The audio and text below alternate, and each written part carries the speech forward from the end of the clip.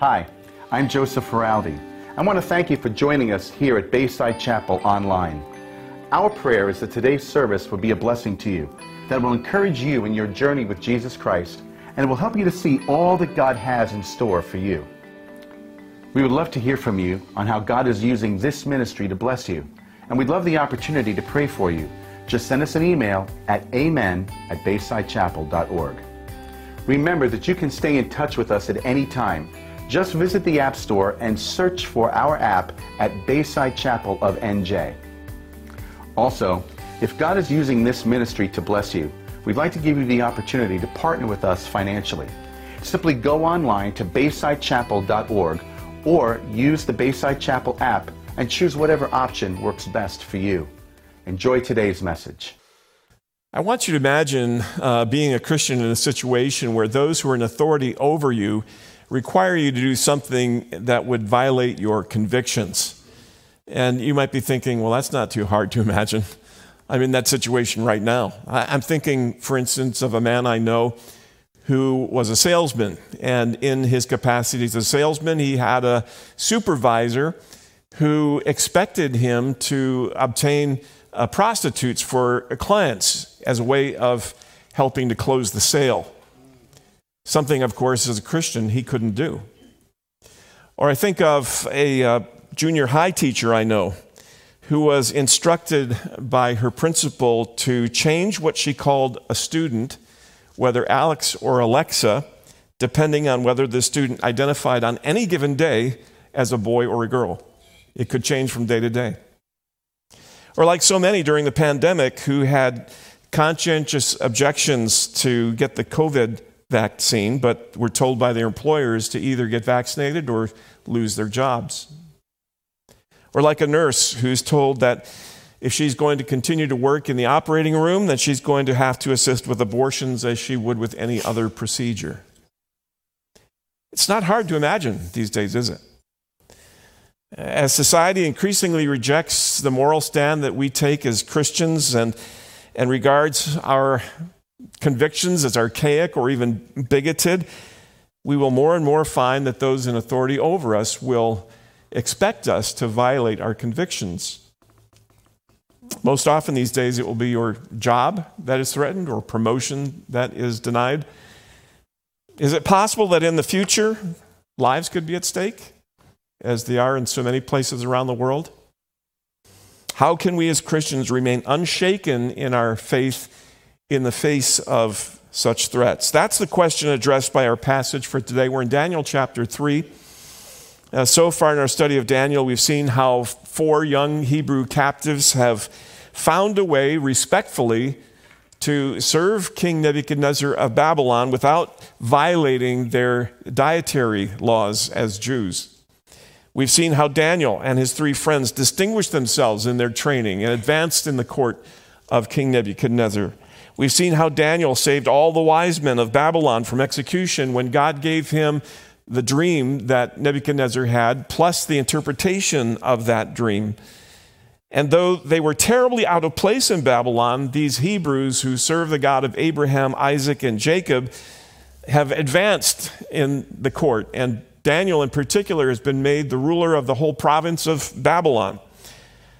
And at his request, at Daniel's request, his 3 friends, Hananiah, Mishael, and Azariah, also known by their Babylonian names, Shadrach, Meshach, and Abednego, Daniel's 3 friends are promoted to places within Daniel's administration, overseeing the province of Babylon.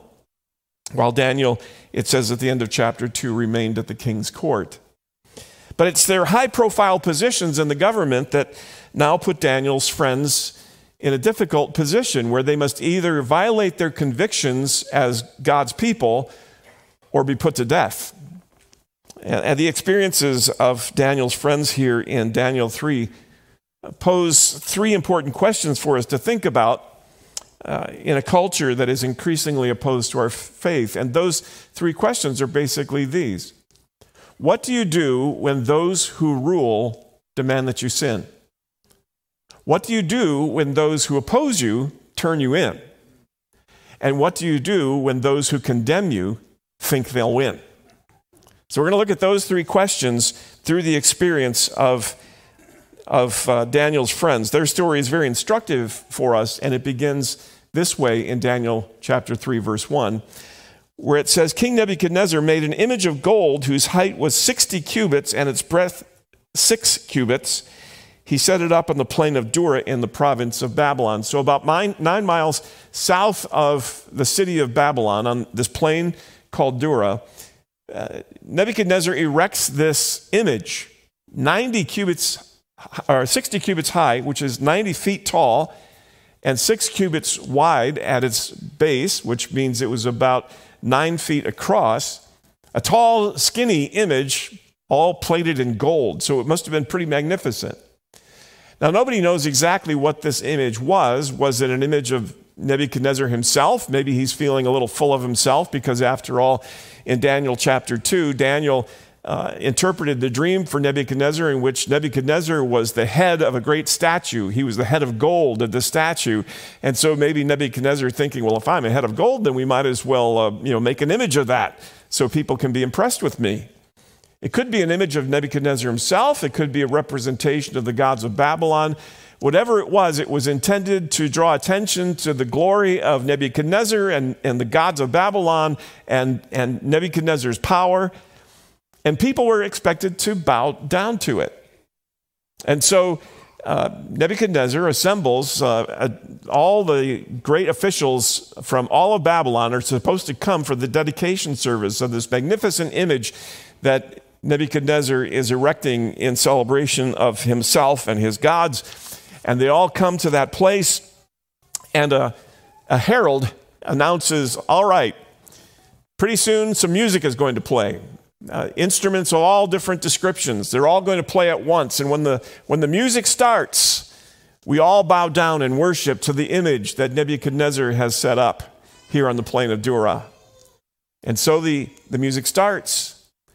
And the noise is great. And as the music starts, all the people bow down in worship to this image that Nebuchadnezzar has set up, all except for the three Hebrews, Hananiah, Mishael, and Azariah, Shadrach, Meshach, and Abednego. Now, they would not bow down. Now, by the way, some people ask, well, what about Daniel? Well, it appears that Daniel wasn't present on this occasion, or most certainly Daniel would have been with them in this protest. Daniel is probably back in Babylon, taking care of things back at the palace, while everybody else is here at this dedication service.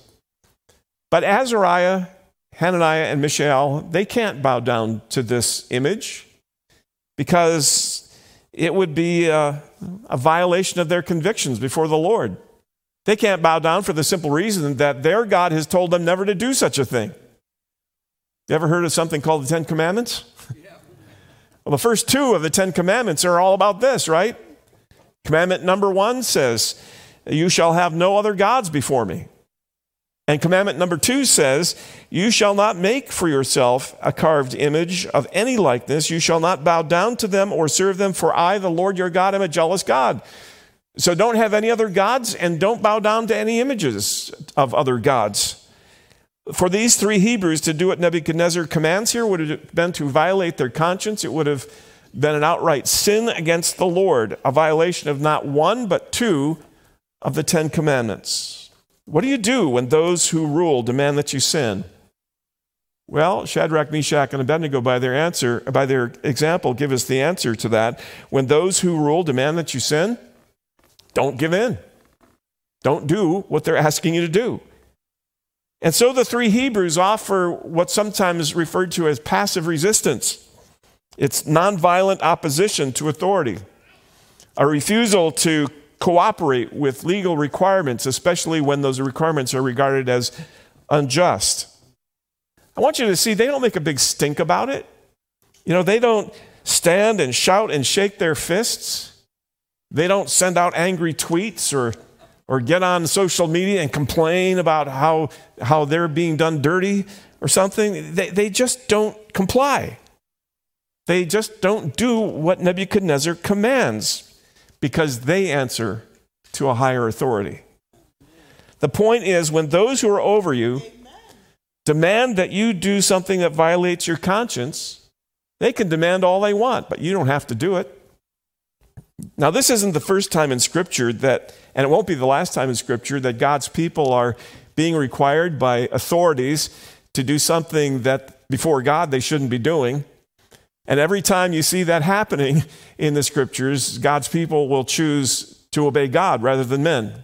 And so, for instance, back in Exodus chapter 1, you have the example of the Hebrew midwives who are being told by Pharaoh that because the Hebrews are becoming so numerous in Egypt, that the next time you're attending a Hebrew woman and she's giving birth to a male child, you're to kill that child, make sure the child doesn't live. But what does it say in Exodus 1:17? But that the midwives feared God and did not do as the king of Egypt commanded them, but let the male children live. We'll see in Daniel chapter 6, just 3 chapters from the chapter we're looking at today, that an edict is passed that no one should pray to any other god except Darius the king for 30 days.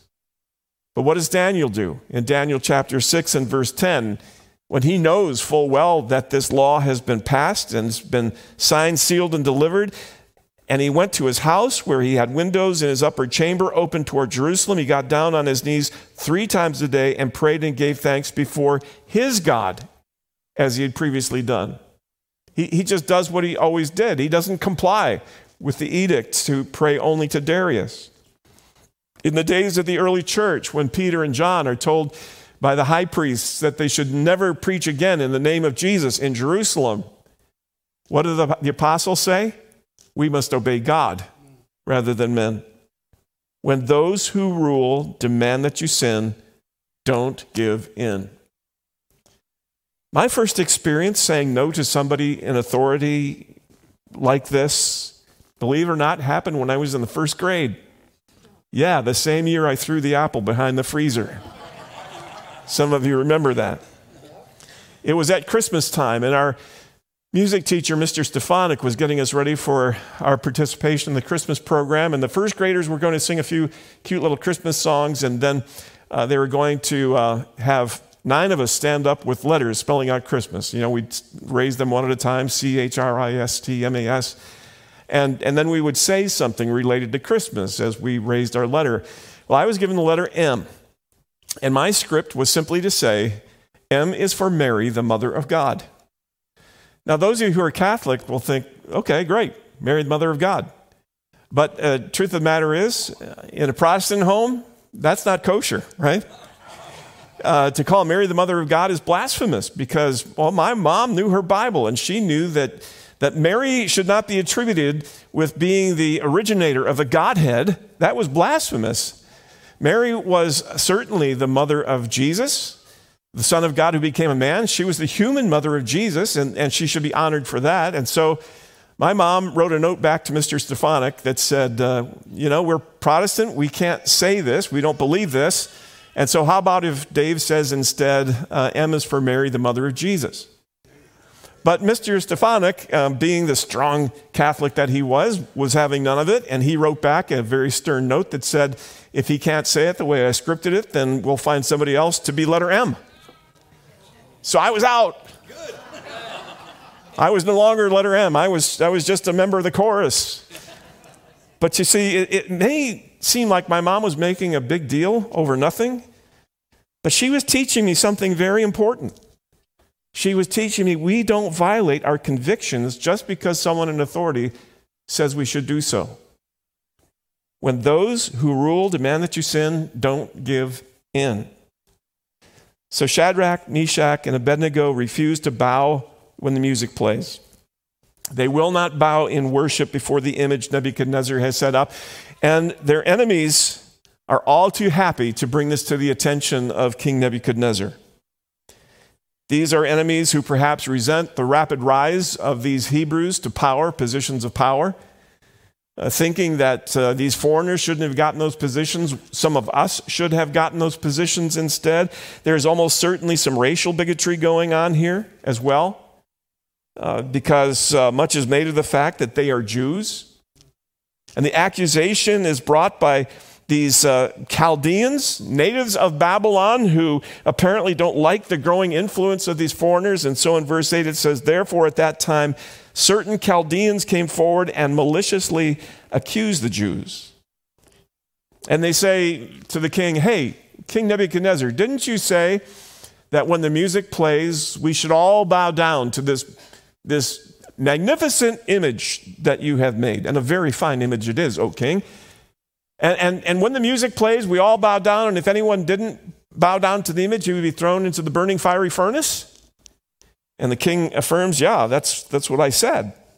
Well, verse 12 says, there are certain Jews whom you have appointed over the affairs of the province of Babylon, Shadrach, Meshach, and Abednego. That might have been a mistake, O king, because these men pay no attention to you.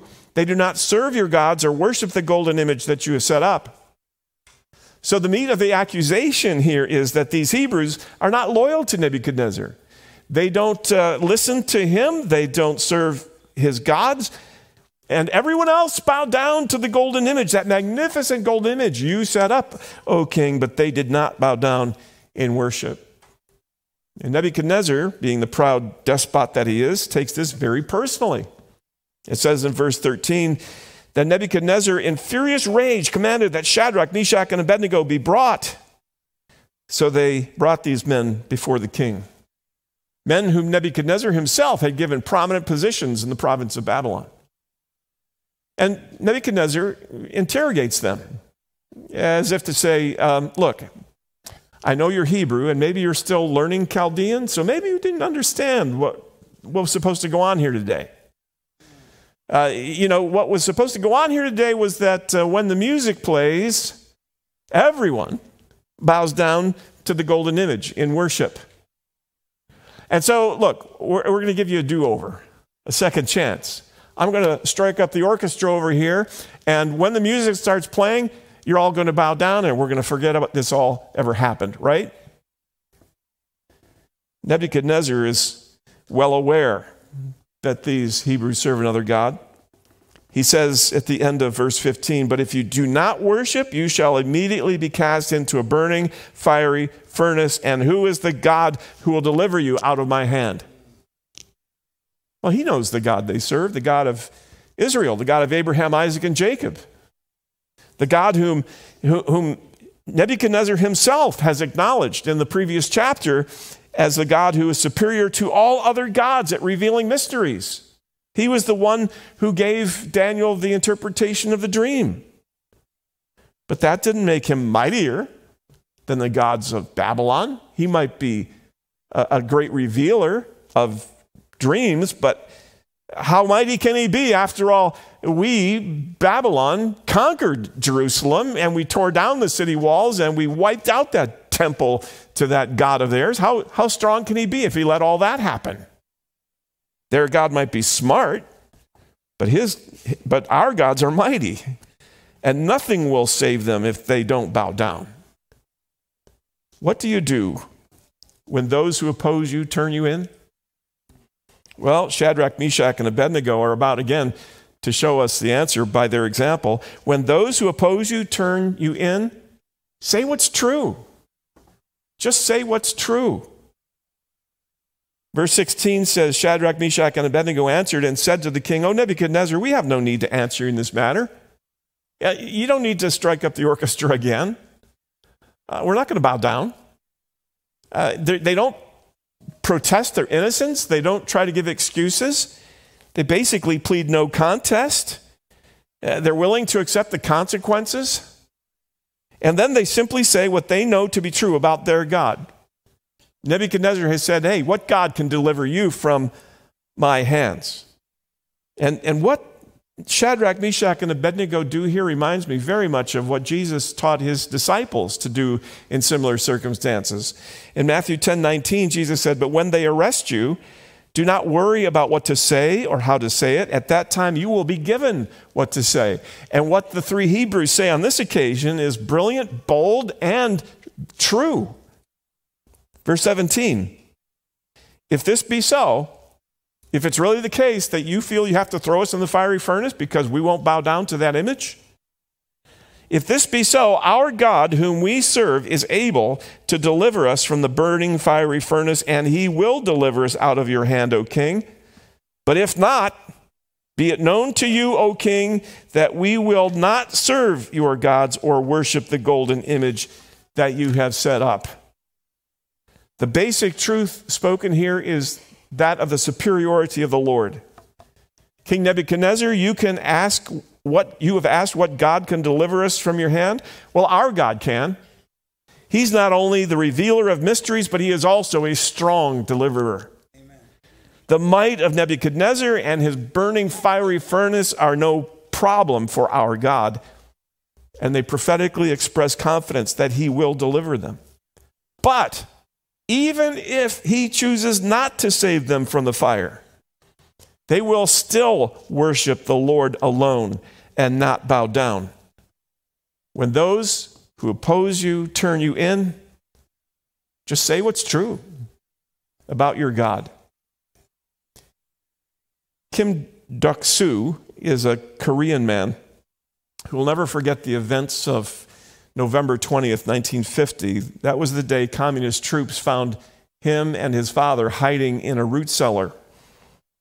Hundreds of thousands of Christians were trying to escape the North in those days, trying to escape North Korea as the communists took over, fleeing to the free South. And Kim Duk-soo says, when we heard the soldiers coming, I was sure we would be killed. His eyes filled with tears as he said, my daddy told me that we could not tell a lie, even to save ourselves.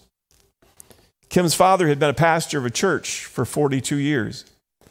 And when they heard that the communists were coming, the pastor and his wife had hidden their children by covering them with bags of rice and dirt. But after 2 days of hiding, Kim could hardly stand it anymore, and he uncovered himself just as communist troops approached the house. So Kim and his father ran to the backyard and hid in the root cellar. I told God I would serve him all my life if I got out of the root cellar alive, he says. Well, the soldiers found Kim and his father and took them off to a makeshift prison and were told that the next day they would be executed. That evening, a captain approached Kim and he said, are you a Christian? For a fleeting moment, Kim thought he could save his life by telling a lie. It seemed the only logical thing to do. But then he remembered his father's instruction. We will not lie, even to save our lives. And so Kim said, I am a Christian. The captain drew closer and whispered, I'm a Christian too. He said, I used to be a Sunday school teacher before the war. You must escape tonight, and I will help you. Kim fled that night for the South, having to leave his father behind under heavy guard and his eventual death. But it was simply saying what was true that saved his life that night. When those who rule demand that you sin, don't give in. When those who oppose you turn you in, say what's true. And then thirdly, the third lesson we learned from the Hebrews example here is, when those who condemn you think they'll win, have no fear. When those who condemn you think they'll win, have no fear. Nebuchadnezzar has claimed that no one can deliver them from his hand and the burning fiery furnace. The Hebrews have responded with their confidence that the Lord can. But even if he doesn't, they say, we won't bow down. And that makes Nebuchadnezzar all the more determined to prove them wrong. No one can defy the gods of Babylon and live to tell about it. So it says in verse 19 that Nebuchadnezzar was filled with fury, and the expression of his face was changed against Shadrach, Meshach, and Abednego. You get the idea that he was trying to find a way to save them. He kind of liked these guys, but now he's just raging mad at them. He ordered the furnace heated 7 times more than it was usually heated. So they heated it just as hot as they could possibly get it. The 3 men are tied in their clothing, in their turbans, in their clothing, their cloaks, everything. They're like totally flammable, like human torches just waiting to be lit. And they're tied so that they can't get loose. And strong men are appointed to throw them into the burning fiery furnace. And they do so, but the furnace is so hot that it kills the men who throw the three Hebrews in. And it says in verse 23 that these three men, Shadrach, Meshach, and Abednego, fell into the burning fiery furnace. Then King Nebuchadnezzar was astonished and rose up in haste. He declared to his counselors, "Did we not cast three men bound into the fire?" They answered and said to the king, "True, O king." He answered and said, "But I see four men unbound, walking in the midst of the fire, and they're not hurt. And the appearance of the fourth is like a son of the gods." And so Nebuchadnezzar goes to the door of the furnace, and he calls out, "Shadrach, Meshach, and Abednego, come out of there." And they come out, and here are all these officials, the satraps and the prefects and the governors and the king's counselors. They're all gathered together, and they look at these guys, and they see that the fire had not had any power over their bodies, the bodies of these men. They were still perfectly fine. The hair of their heads was not singed. Their cloaks were not harmed. And I love this part. And no smell of fire had come. They didn't even smell like a campfire. They didn't even smell like the smoke of the fire. Nebuchadnezzar answered and said, "Blessed be the God of Shadrach, Meshach, and Abednego, who has sent his angel and delivered his servants who trusted in him, and set aside the king's command, and yielded up their bodies rather than serve and worship any god except their own God. Therefore I make a decree, any people, nation, or language that speaks anything against the God of Shadrach, Meshach, and Abednego shall be torn limb from limb, and their houses laid in ruins, for there is no other God who's able to rescue this way."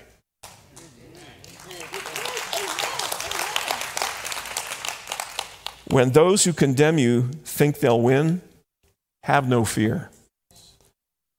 But be careful not to draw the conclusion from this that when your faith comes under fire, God will always rescue you.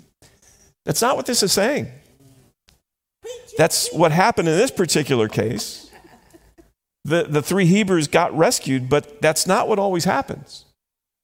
Many of God's people will die a martyr's death at the hands of those who oppose them. Next week is the day of prayer for the persecuted church, and we'll see a video from Voice of the Martyrs that is the story of one such person who gave his life for his faith. So there are those who will die a martyr's death and not be saved, but that doesn't disprove their faith. It doesn't say that their faith was misplaced, because our faith is not in God's rescue, but in a God who loves us and whose care we can be counted on no matter the outcome. Biblical faith is not confidence in particular outcomes. It is confidence in a sovereign God. It's confidence in a God who loved us so much that he let his son pay the ultimate price of dying a martyr's death on a cross, a death he didn't deserve, taking our sin upon himself and paying the penalty that we should have paid. It was that kind of loving God who not only let his son die, but then raised him from the dead, victor over sin and death, so that by faith in him, we can have forgiveness of sin, a new life with God, and the confidence of heaven one day. You see, Shadrach, Meshach, and Abednego committed themselves to uncompromising obedience no matter the outcome, because they trusted in the goodness of their God. They simply obeyed God and trusted him to take care of the situation. "He will deliver us out of your hand, O king," they said. "But if not, be it known to you, O king, that we will not serve your gods, but only the God of Israel." In the spring of 1940, the German army was plowing through France, invading that nation, attempting to conquer it. In spite of the presence of 300,000 or more British soldiers who had come to help defend France from the German advance, the whole Allied army had been pushed back to a little town in the north of France called Dunkirk. And many of you know the story of Dunkirk. How a nearly miraculous outpouring of courage caused the British people to send boats of every description fishing boats, pleasure crafts, sailing vessels, commercial vessels, all kinds of boats went and rescued nearly all the soldiers from the beaches of Dunkirk and brought them to safety in England. But in the moments before that rescue came, when annihilation or surrender seemed certain, when everything looked hopeless, it said that there was a British officer who sent a simple message back to England.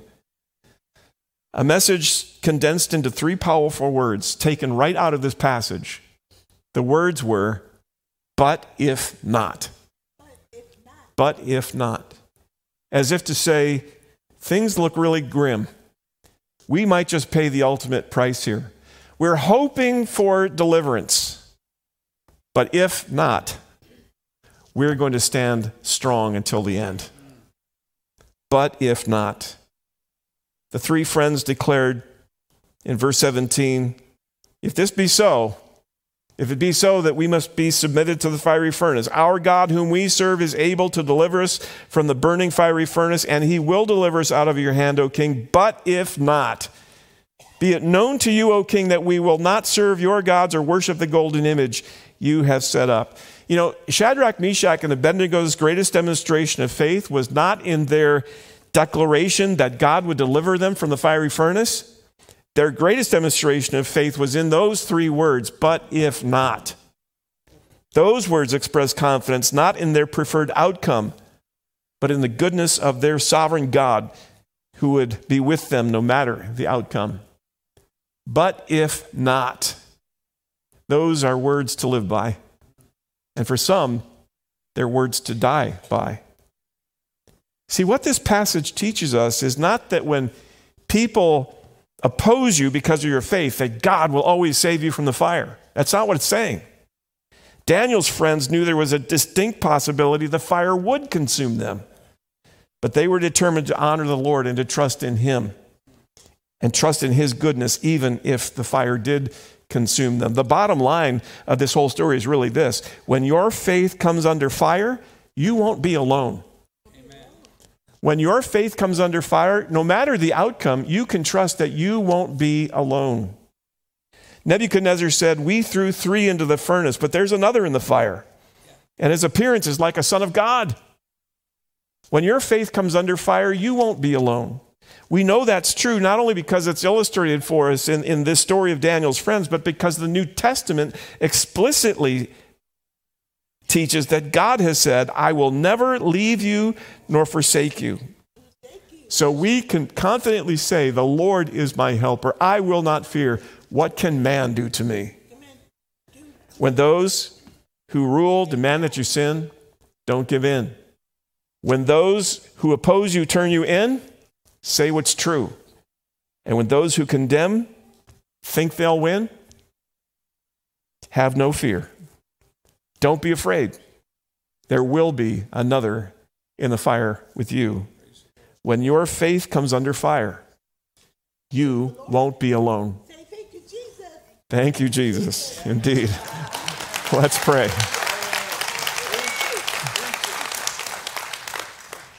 Father, we are so grateful for the powerful truth of this passage. We're grateful for the clear teaching of your word, that you will never leave us nor forsake us, that we can say with confidence, the Lord is my helper. I will not fear. What can man do to me? Lord, it may be that there's someone here today who's in this very predicament where there is someone in authority over them who is expecting them to do something that would violate their convictions as a believer in Christ. I pray, Lord, that you would take your word and use this to not only encourage them, but to embolden them to stand strong in the face of that circumstance for you. Help them to know, Lord, that they're not alone in what they face. Some have already been through this, even in recent months, have lost jobs because they refused to go along with things that they were being required to do by their employers. Some are going to face it in months to come. Teachers who may be expected to teach things that they, in good conscience, can't teach. Lord, whatever the situation in which we find ourselves, whether it's current or whether it's still ahead of us, I pray that you would inspire us by the example of these 3 brave young men, and that you would help us to remember Jesus, who gave his all for us. May we always stand strong. In Jesus' name and for his sake, amen.